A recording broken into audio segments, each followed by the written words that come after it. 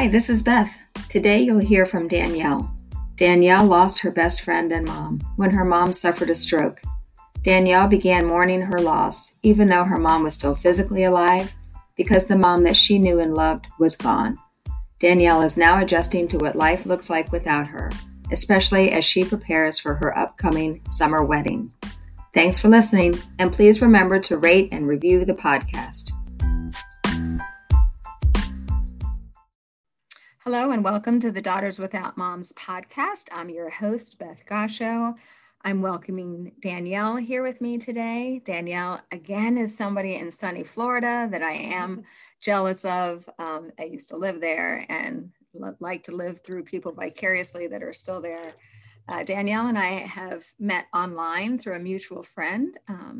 Danielle is engaged to the brother of a friend of mine, and we were linked together through Jen. So shout out to Jen. Thank you for connecting us together. And I just want to thank Danielle for being willing to share her story with us. I'm going to turn it over to her and let her introduce herself and to share her story.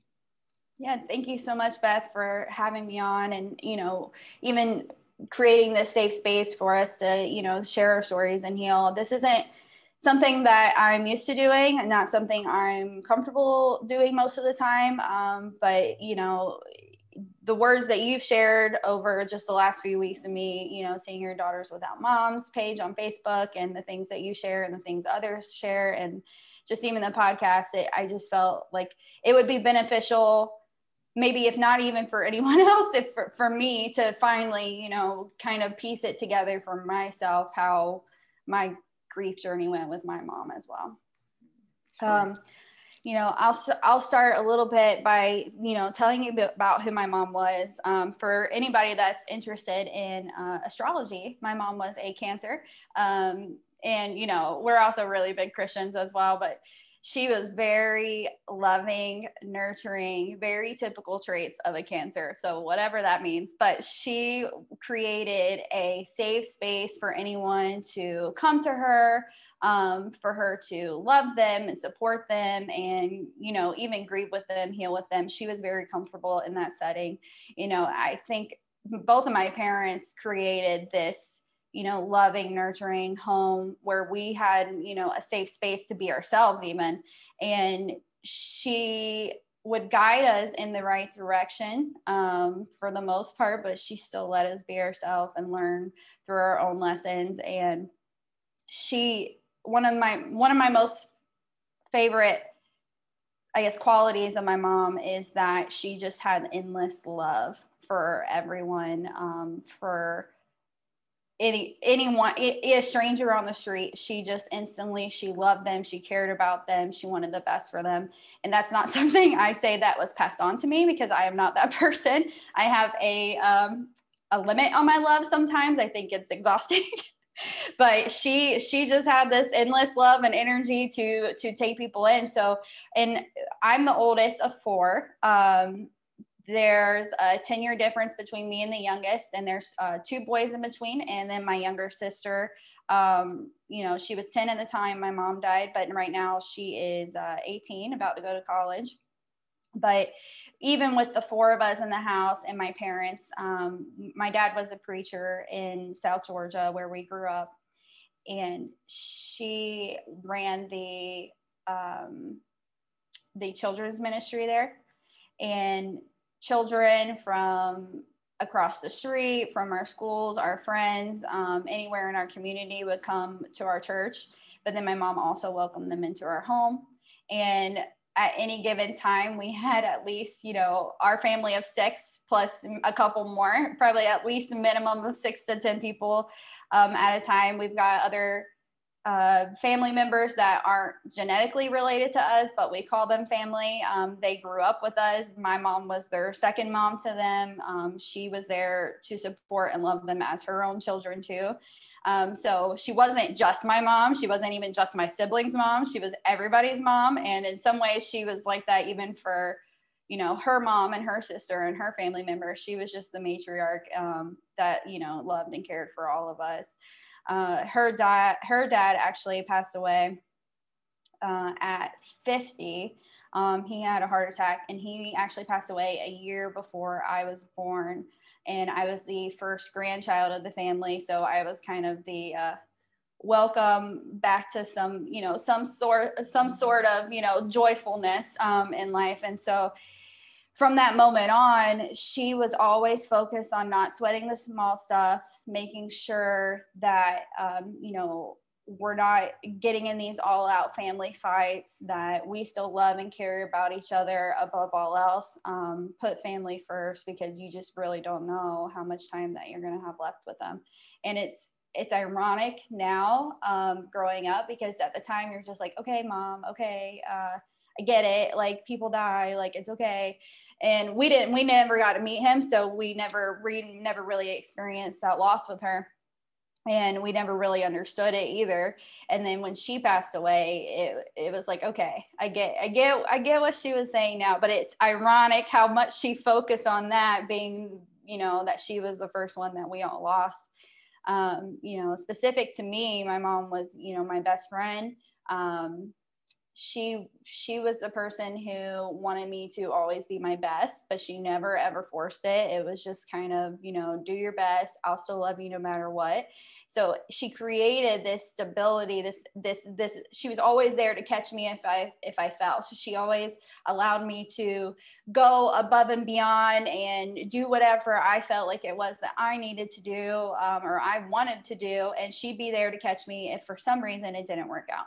So I had this sense of bravery at all times, just because she was always there to catch me, and I wasn't worried about falling or, anything along the way. She was just always my source of wisdom, always my source of strength.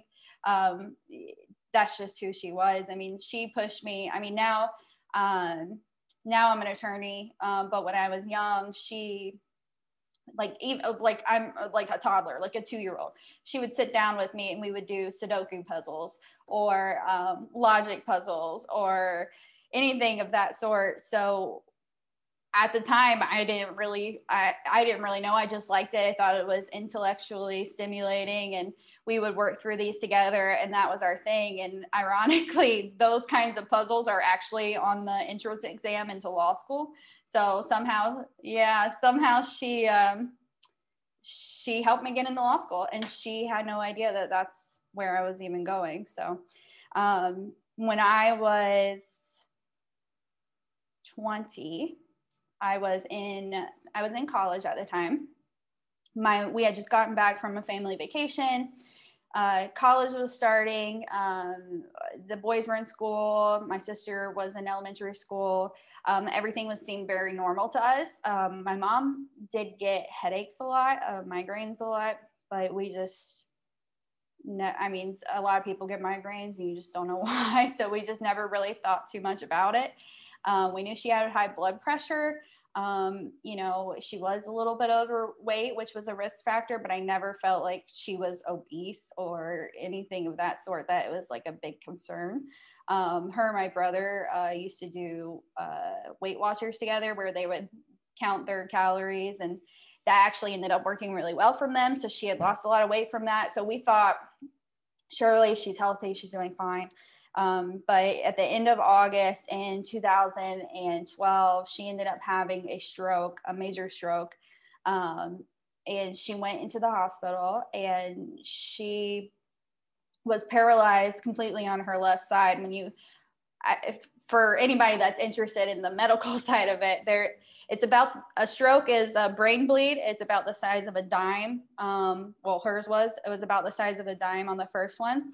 And it was on her right side of her brain, which impacted the left side of her body. So she was completely paralyzed. She couldn't even, just on her left side. So her right arm and her right leg would work fine, but not her left arm, not her left leg. And then she had to relearn how to talk, how to control her bowel movements, even certain thought processes she had to regain. And so that took some time. She ended up being in the hospital for about 2 months. I mean, there was a rehab facility hospital that was a part of that too, that she was there for. But it was this is where I would say my grief journey began. just because, it was easy when it first started, because easier to understand, because you have all this hope. You think, okay, she's going to get better. People have strokes all the time. They're going to get better. They recover. She was already regaining certain memories. She was already she already was picking up words again. I had to change her diapers a few times, which is not something that you ever think you're going to do as a 20-year-old. But, and she ended up learning how to like recontrol her bowel movements. She was feeling pins and needles in her legs and in her arms. And so you think, okay, she's getting better. She's getting better. She's getting better. And there were times of hope where we just thought that it would, we never really thought about her dying, or, that it being an issue, because it was already done. It's not like it's not like the stroke gets worse after it happens, but the odds of her having another stroke were much more likely if she didn't recover. And so they told us that, but we never really thought about it, just because you see these little improvements every day. So you thought, okay, it'll be fine. I'm not even going to entertain the thought of death. Or subconsciously, maybe you don't even get that far in the process. And so she was in the hospital for those 2 months, and they eventually sent her home. She still couldn't use any part of the left side of her body, but she was going to a rehab facility. My dad would take her, but my dad, being the single income earner of our home, my parents also didn't have health insurance at all. A 2-month hospital stay is not cheap. And I think in the end, I think all that got written off, so it didn't matter too much. But it was big stressors at the time for my family, and my mom handled all the finances, which she no longer had the ability to do. So my dad had to figure that out. We learned some things that we were not happy with in terms of how the finances were ran, but that's what happens when when she had all the say so, and she was just trying to keep us afloat. My dad didn't make very much money, and they decided together that my mom was going to be a stay-at-home mom until my sister was in school. And then at that point, she had went back to college, and she had gotten her master's and her specialist in special education, because she wanted to work with kids, because she loved everybody. And so she actually had a job offer that August to start at a school, and that would have been like her first like career job. And then that's when she had her second stroke, or her first stroke. And so then that was kind of it for her hopes and dreams. But she changed as a person, and this is why I say that my grief journey starts here, because while we had hope that she would get better, she completely changed. She was not the same person. And I'm thankful, because I don't think, I'm sorry, I don't think I could have handled like a traumatic, instantaneous loss of my mom. So for me, it was kind of a process of grief before the grief actually had to be there or had to strike. And so I saw these things of my mom, disappearing. She used to, care about everything going in my life. Like, what'd you eat today? What'd you do today? What time did you wake up? When are you going to bed? Are you in bed yet? Who did you talk to today? Are you dating any boys? What's going on? So she was just so nosy. I'm pretty sure she also had like the passwords to every one of my social medias, and probably even my iCloud account. I don't know, but she knew everything. So I just assumed that she just had my passwords. But she, so I remember I was going through, this is when she was home, probably a couple months later, in like late October or early November. And I remember telling her about this guy that I was seeing and how it didn't work out. And usually she asks so many questions. She's so involved. She's so there. My mom was a cuddler. She would hold me. She would tell me I'm loved. She would tell me there's more fish in the sea. You know, and in this instance, she looked at me like dead pain. I told her the whole story, and then she just goes, okay, do you want to watch TV? And that, I think, was like the hardest part for me, because I realized my best friend was gone. Oh, sorry. No, there's no apologizing. No apologizing. No. But so after that, this, I guess, this bravery that I didn't have anymore. Mm-hmm. And because I knew she wasn't there to catch me. Mm-hmm.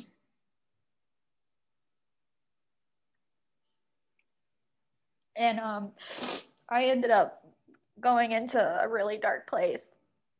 And it was really hard for me. And I started mourning the loss of her. And I know some of my other family members, they did the same thing. And they realized, she wasn't the same. And even now, we don't like to remember this time period for any of us, because it's just not her. It's not what we want to remember of her. On top of, not being present in our lives, she was losing weight, like to the point where she weighed less than me. And at the time I only weighed like 110, and my mom, before probably weighed like 150 or something. And then all of a sudden she weighs less than 100 pounds. And so because her mental processes had changed and she wasn't able to process things normally, she was just so obsessed with, okay, I'm skinny now, like this is a good thing. So that was like the one thing that she focused on. And I think maybe that helped her, is that, well, at least she goes, and I remember her saying that, when I can walk again, at least I'll be skinny, and, things like that. And so it was just really hard for me. And I started, mourning. And it's one of those things where it was really lonely, because you lost your best friend. You essentially lost the mom that you had, and the mom that you knew. But, nobody sees that. Nobody sees your grief in that moment either. And because nobody knows, nobody understands, unless you tell them, obviously. And maybe that was my downfall, or my mistake for not sharing, or, seeking comfort from friends and other family members. But that was the hardest part for me. So it was a very lonely experience, grieving alone, but not really knowing why I was grieving, because she was still alive. And I felt like I should be thankful for that.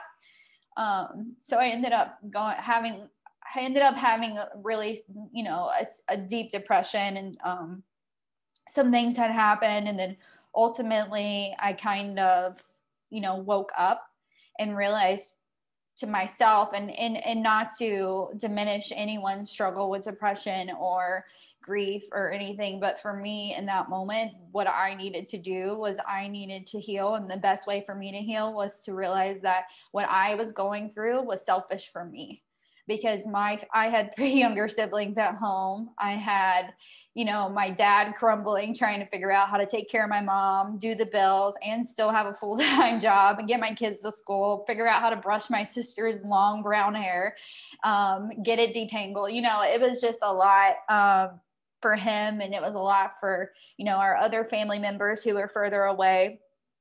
And I was frozen essentially, because I felt this obligation, like I should be helping them. I should be doing this, but at the same time, I didn't want to. I was 20, I was in college. I didn't know how to be that nurturing, loving person that my mom always was. I just knew how to receive it from her, and share that with her in a way that I knew how.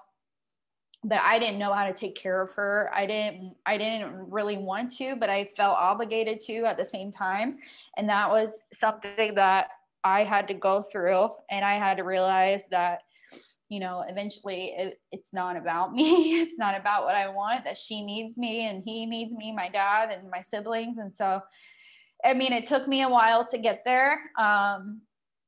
but eventually, you know, I started coming around a little bit more. I was only like an hour and a half away from them. And so I would start coming home on weekends, and different things, and trying to build that relationship. But ultimately she passed away probably about 9 months after her first stroke. So we were in at home, and we were from Moultrie, Georgia, and my brother just graduated, and he was going to come to college, and he was going to live with me, which is something I was happy about because I hated my roommates and I hated having roommates in general. And so I was glad he was going to come and live there. And so we were all excited, and it was an exciting time for all of us. My mom was there in her wheelchair, and she was able to see everybody. All the family was there. So as far as deaths go, we say that this was perfect timing. And by we, I mean me. I can't really speak for my family members, but for the most part, I feel like it was perfect timing, just because she did have that final chance to see everybody and spend time with everyone. And everyone happened to just be there the week that she died. But I think it was Memorial Day. You know, at the time I started dating someone, and you know, he wasn't the right guy for me. He wasn't the best guy for me. I honestly, looking back, I don't know why I dated him, except for the fact that I needed him in this moment. But he was there with us that weekend, and I went back to Valdosta, like an hour and a half away. And I remember, like, we had gotten home after seeing everyone. The next day we were going to go back, and we were going to have a cookout and have a Memorial Day, you know, barbecue, and just hang out with the family one last time before everybody went home. And Memorial Day morning, I woke up and I had like 20 something missed calls. And I will say too, and this actually happened the night before. I remember getting home, and throughout this whole 9 months, I was very angry with my mom, because I partially felt like, you didn't try enough. You're not trying at your rehab. You're not doing enough. Don't you see what we're all doing for you? Don't you see the toll it's taking on us? Like, can you please, you know, at least put a little bit more effort in? Can you, you know? So, and honestly, we never really got to that conversation. So I don't know if she did feel like she was giving her all or not, but I was just very angry with her. I was very annoyed a lot of times. And I remember, hearing my uncle has a podcast for his nonprofit foundation for drug and alcohol awareness, and he was talking on there about grieving and death. And one of the things he said is, you know, thank God my daughters, you know, nothing happened to me or my kids or my wife while my daughters were teenagers, because, you know, you would live with so much regret, because teenagers just in general are just not nice people. And you know, you get moody, and you say things you regret, and you have this sense of entitlement, and you know nothing about the world. And while I wasn't technically a teenager anymore, I was still in that mindset. And so I don't hold that so much against myself anymore, because I just realized, like, I know she wouldn't want me to hold that against myself either. You know, the moments I was annoyed with her or angry with her, the things that I might have said out of frustration. But I know some other people in my family, they take it really difficultly, like it just, I guess just the things that they said and things that they've done to her, that they didn't feel like they had closure, that they had that relationship where it came in full circle and they were all on good terms. So I think that's hard for some other people in my family, but I could never really dwell on that very much. And I had to forgive myself for that. And I feel like she's forgiven, you know, us for that too. Or honestly, she probably didn't even think about it as a thing. She just understood that that's just who people are. That's who kids are. You know, that's what people do when they're stressed or sad or angry or frustrated. So the night before Memorial Day, I was back at my apartment. I was watching a movie with my boyfriend. We were just sitting on the couch, and I saw her call me. And so I decided not to answer because I didn't want to, I knew she was just calling to chat. We were watching a movie. I was like, okay, well, I'll see her tomorrow. Why, she wasn't overbearing, but she was just very hands-on. Like she just wanted to know that she was there all the time. And, and that was one of my favorite things about her. But I ended up texting her, telling her we're watching a movie. I'll see you later, or I'll see you tomorrow. And like one of the last things she said was, okay, I love you. Good night. And for some reason, and I always said I love you, but for some reason I didn't that night, and I don't know why. I just said, okay, night. And I don't know if I was just annoyed she was calling me in the moment, or if I was just annoyed with her in general, or if I was still angry with her. I still don't really know why, because even to this day, I mean, even before that, I've always said it, even if I was frustrated, because I know there's never a promise of tomorrow. But for some reason, I did not say that. And, that's one of those things I have to let go, because she knows that I loved her and I know that she loved me. But she ended up having her second stroke that night. I'm not really sure on the details because I wasn't there, but from what I remember, it was sometime late in the morning, 3 a.m. or something. And I think my brother found her and she had fallen over, or something had happened, or she was asking for help. And so the ambulance came and picked her up, but she slowly started losing motor functions in all sides of her body now. She still didn't have any motor functions in her left side. But when she got to the hospital, this is the story that I've heard and what I've seen. And she got to the hospital and she slowly started losing different functions. Like, I think the first one to go was her inability to speak. So she wasn't able to speak anymore. So they got out, I think my grandma, her mom was there. They got out a little notepad and a pen. So then she was writing on there. She wrote to my brother, you saved me again, because he found her. And then, she was writing, one of the last things she wrote was Danielle ? I think, wondering where I was, if they had told me. And I was, sound asleep in my bed. And so I woke up the next morning to all those missed phone calls, and she was already unconscious.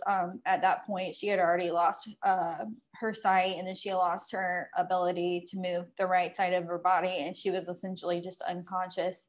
So first thing that morning, we went over there and we were in the hospital, and medical rules, you can't say anything until the doctor says anything, even though if you looked at the CT scan, you could see her first stroke was the size of a dime, but her second was the size of like my hand. And so we knew, like, once we saw that, we knew it wasn't good. But we had to wait for the doctor, and they honestly, I don't even think they let us see that CT scan until like the second day.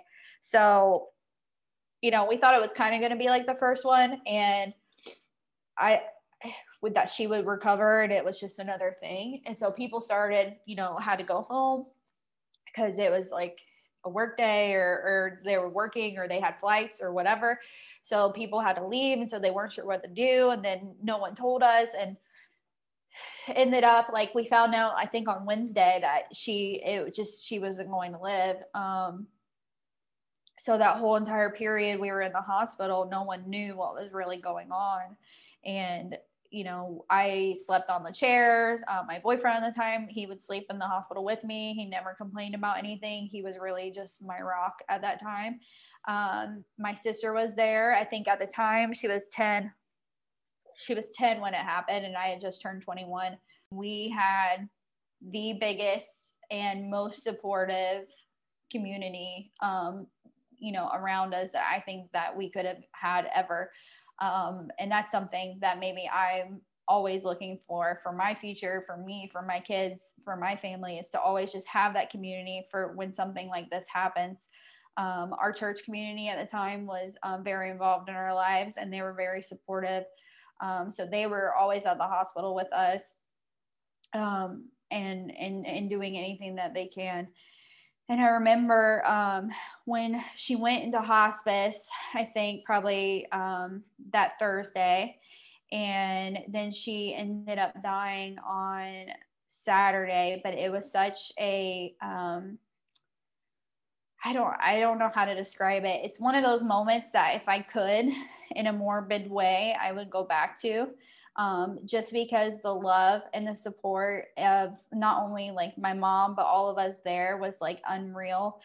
We had probably 25 people in the room when she passed away. We were all there holding hands, you know, hugging, and it was a moment that we all shared together, and it was all of our closure together, and seeing her, you know, take her final breaths. And it was a unique situation at the time, because some of my family that some of my brothers and sisters that aren't necessarily related to us were out of town on work, and they were unable to get back in town to see her and to say their goodbyes. And she waited until the moment that they got there. They had gotten there probably about 30 minutes before, and she was just holding on, waiting.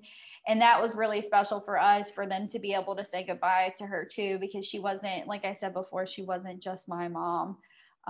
So that was something that I'll always remember, just those moments. And it was really,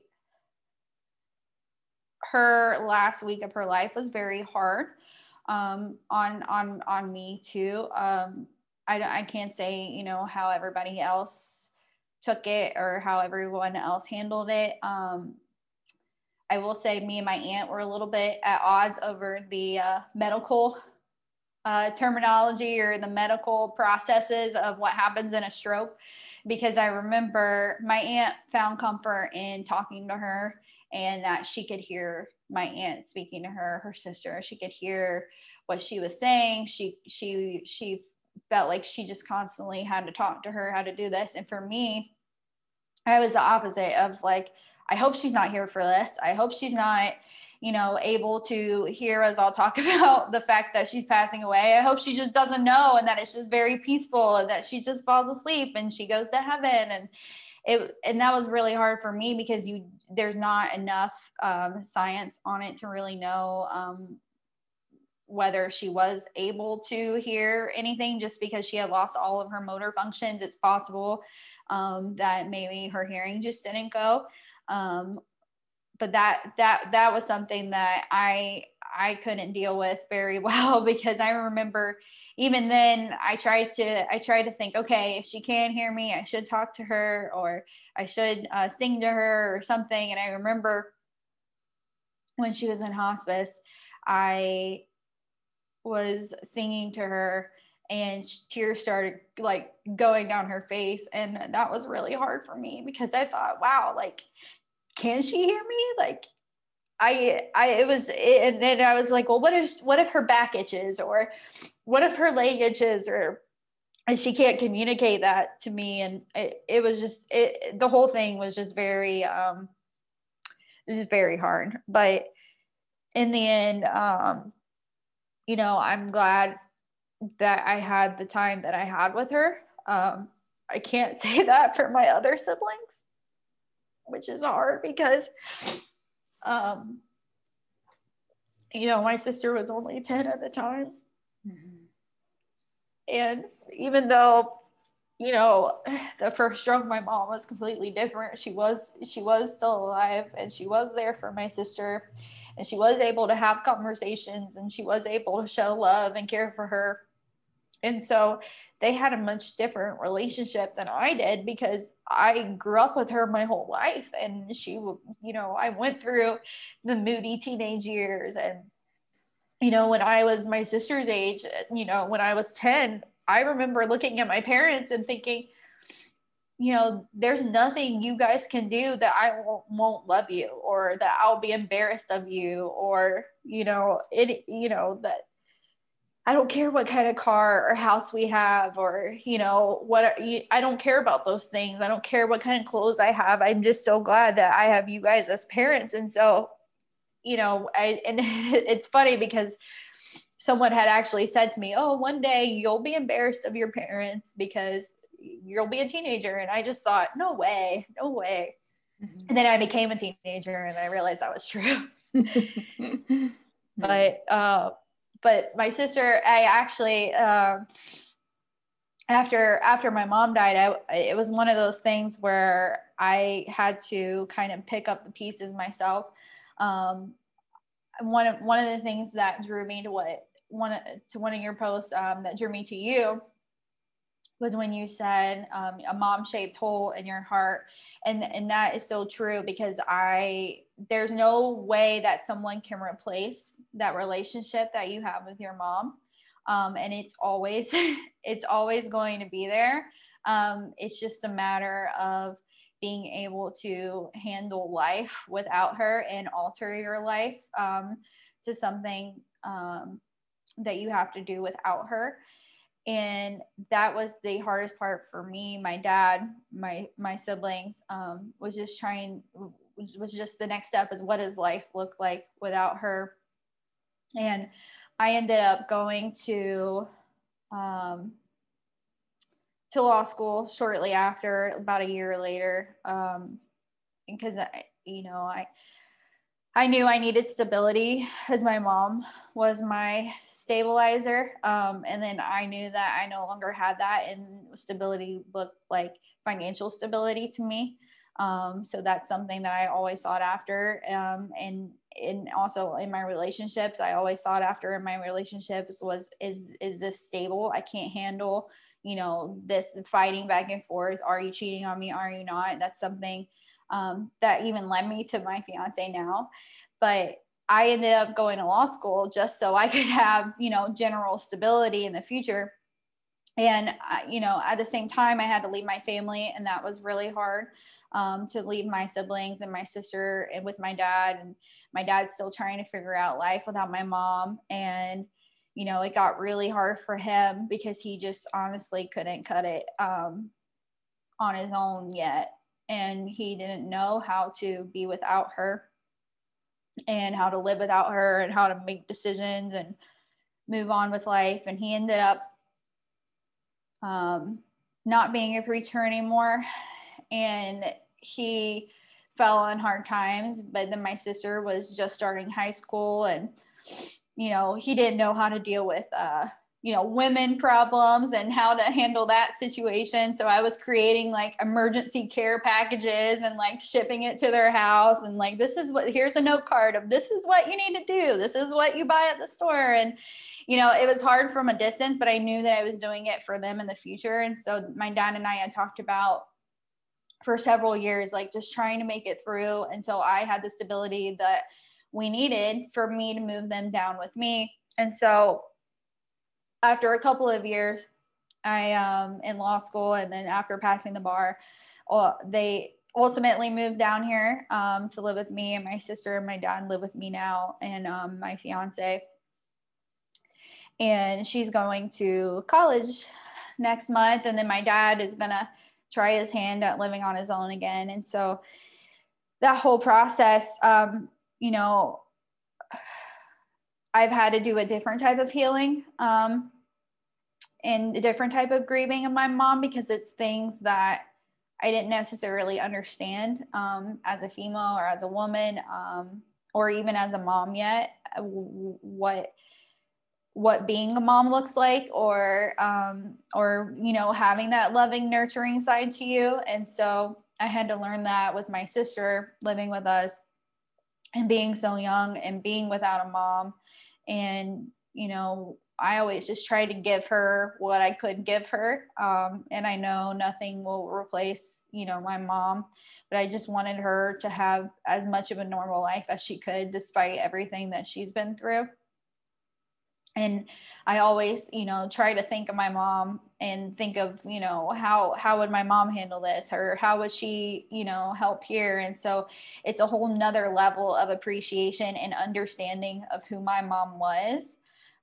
So it was a different process in dealing with that. And even now, my whole entire life looks different from what it was when my mom died. And I was talking to someone who lost their mom just, 2 years ago, and they still live in the same house. They still drive the same car. They have the same kid. Everything in their life is the same. So every day their life looks like their mom is missing. Whereas where my life is so entirely different that I don't necessarily on a daily basis see where my mom is missing in my life anymore. And as hard as that is to realize, but at the same time, now I'm missing her in the big moments. I'm getting married. She's not going to be there. One of the things that she always, always, always wanted was grandkids. And after her first stroke, she was trying to get me to have like a kid stat. She's like, all right, I don't care who the guy is, just have a kid. I'm like, okay, that's not happening, Mom. But, and that's just one of her things. She just loved kids. And now, we've got a grandchild on the way in our family, not from me, from my brother. And so it's these big moments that she's not a part of anymore, where we realize that she's missing. And then, I even dread the fact of being a mom without her, because I just always thought I would grow up and I would just call her and she'd tell me what to do and how to do it and what I would need to do and what I would need to buy. And now there's just so many options, and I don't know. And it's just hard because it's just it's those moments that you realize, like, this is where she was supposed to be. This is where I'm starting to see that in my life more. Where my mom is missing. I think one of my favorite quotes that I've seen is a quote, actually came out of the movie 50 Shades of Grey, but the daughter was going through a breakup, and the mom was trying to comfort the daughter, and the daughter was like, well, this is hard. How are we going to deal with this? And the mom said, it doesn't get easier. You just get to know yourself better. And I think that hit home for me in a lot of ways, because like we said before, I mean, a mom-shaped hole, it doesn't go away. It's always there. You're always going to be grieving. You're always going to miss them. You're always going to love them. It doesn't get easier because it just doesn't. Because you always see this part of your life where they're missing. But it's more about knowing yourself better, being able to go through your grief process and pay your respects to her in the way that you can, and remember her in the way that you can. Mm-hmm. And that's where I'm at now. And we have people in our family that can't even say my mom's name still. So it's hard, because I like to talk about her. I like to talk about her memories. I like to watch old videos. I like to look at pictures. I like to do those things. And then with other people in our family, it's like walking on eggshells. Like, let's not upset them because they don't even want to say her name. And it's just very different for everyone. In going through that process. And so I think it's more about just learning who you are, how you grieve, and what you're comfortable with in your grieving process. Well, thank you so much for sharing that. I really, really appreciate it. Yeah. One of the things, like when you started out and you started telling me about all the things that your mom did for you while you were growing up, I just participated in a program that our school district put out about teaching kids how to establish resilience. It was about anxiety and depression during the pandemic and all that kind of stuff. Mm-hmm. And they did this whole handout about the 7 C's of resiliency. And I think that was the gift that your mom left you. She taught you, it's like coping skills, contribution, confidence, competence, connections, like all a lot of the things that you said about that. You knew she was there for you if you were going to fall, and that she loved you no matter what. Like that's a great foundation to have for you as a person. So it really hit me that I was like, wow, her mom like fulfilled that whole resiliency document that I just looked at. Yeah, like that's impressive. That's impressive. Yeah, and that's every part of who I am is mostly due to my mom. I mean, my dad was there. He was a parent. He was loving. He was supportive. But he didn't really play a guiding hand in how I turned out. I think that was pretty much 100% my mom. Mm-hmm. You know, she stayed at home with us. She, you know, taught us the skills that we needed to live, how to be a good person in general, and how to deal with, you know, our weaknesses, how to conquer our fears, and how to, you know, enhance our strengths. And, you know, she did that for us. And honestly, it takes someone who genuinely loves you and can see that in you and encourages you to be that person. So that's why I say that I was so lucky to have as much time with her as I did, because I only hope, you know, my sister and my brothers, they feel the same way that I do and had that same experience as well. I mean, that's impressive. That's something that's, you know, will serve you for the rest of your life. And I think you're already displaying qualities of how it is serving you.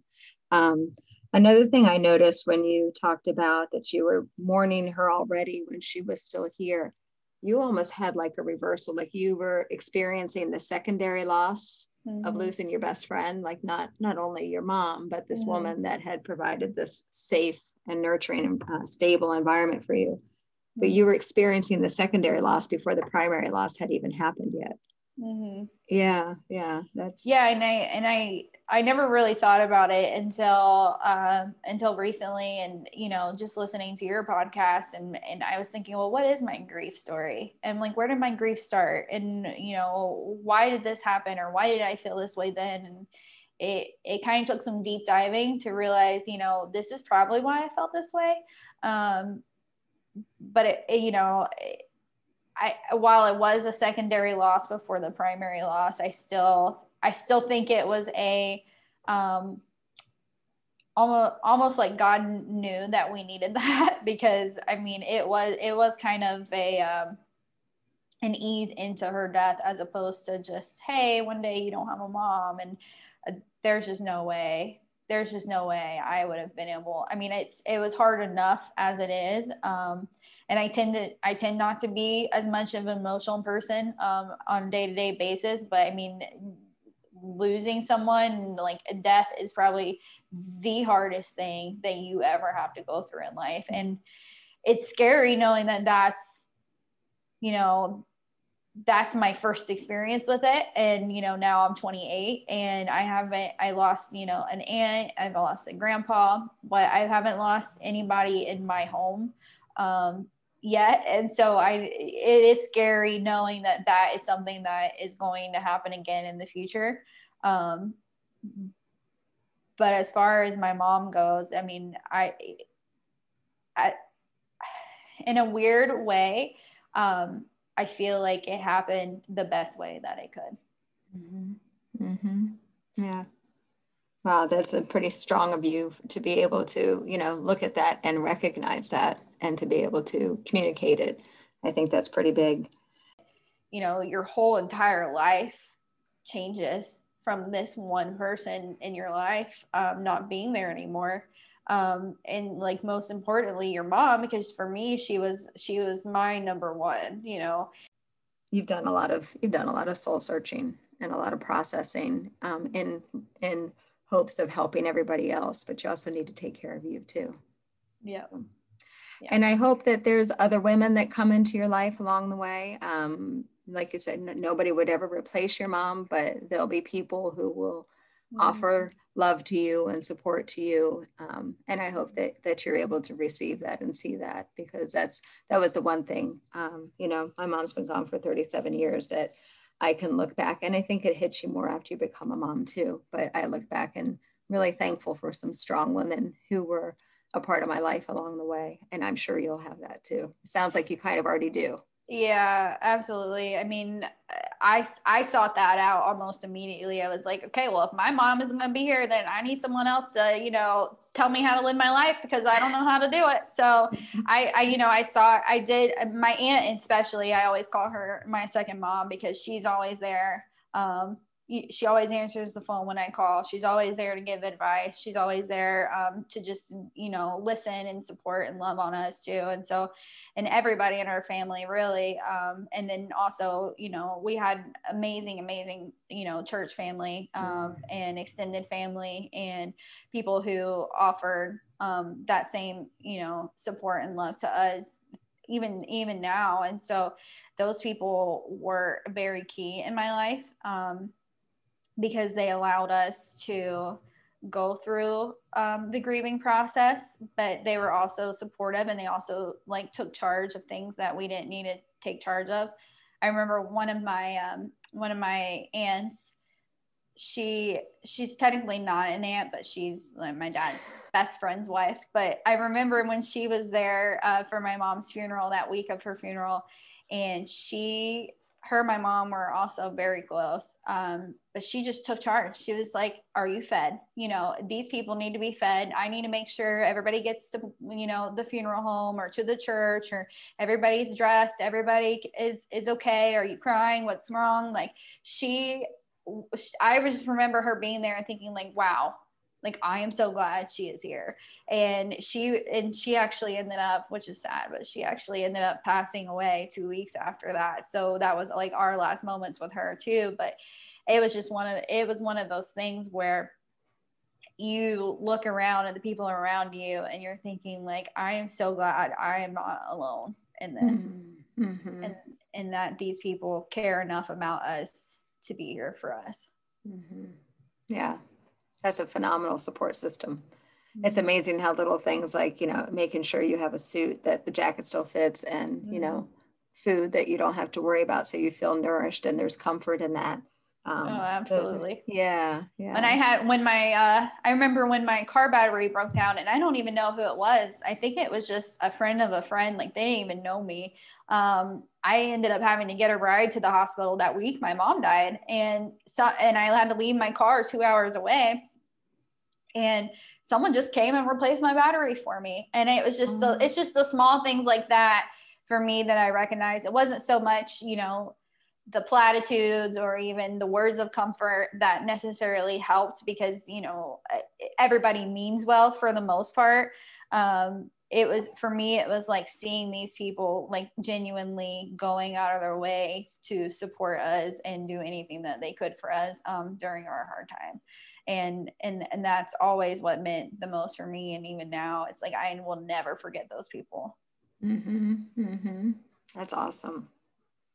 Well, I usually try to finish with some sort of, advice or quote or something like that. I know you gave the quote at the end of when you were sharing. Is that what your piece of advice is? Yeah. I mean, that quote, I actually came upon it later in life. I don't even like the 50 Shades of Grey movies, but I was watching it with my roommates one day, but I saw it when I was in law school, and I was like, wow, that is so true. Because, when I was actually grieving my mom in college, when I was, I sat down and I pulled out every photo I could find and every video I could find, and I just teared myself through it. And I was like, you know what? I'm going to keep crying until I can look at her picture and still function as a person.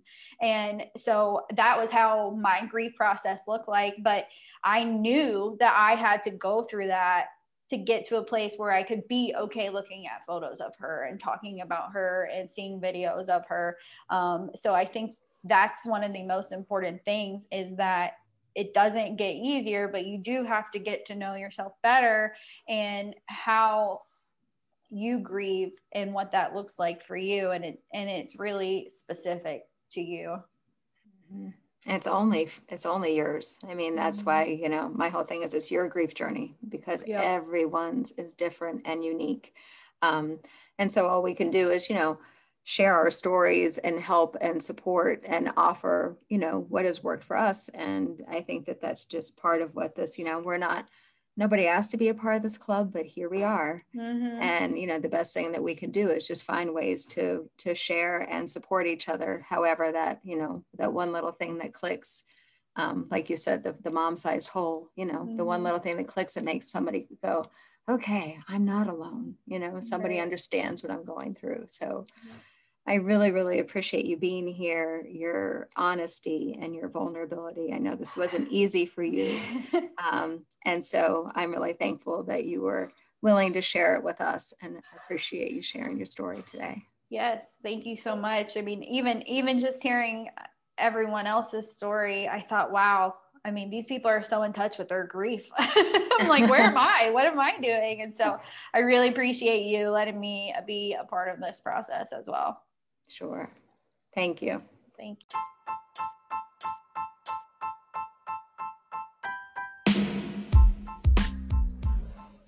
If you'd like more information on my thoughts about the grief journey, please visit my website, yourgriefjourney.com. If you'd be interested in being interviewed for a podcast, please send me an email to daughterswithoutmoms@gmail.com.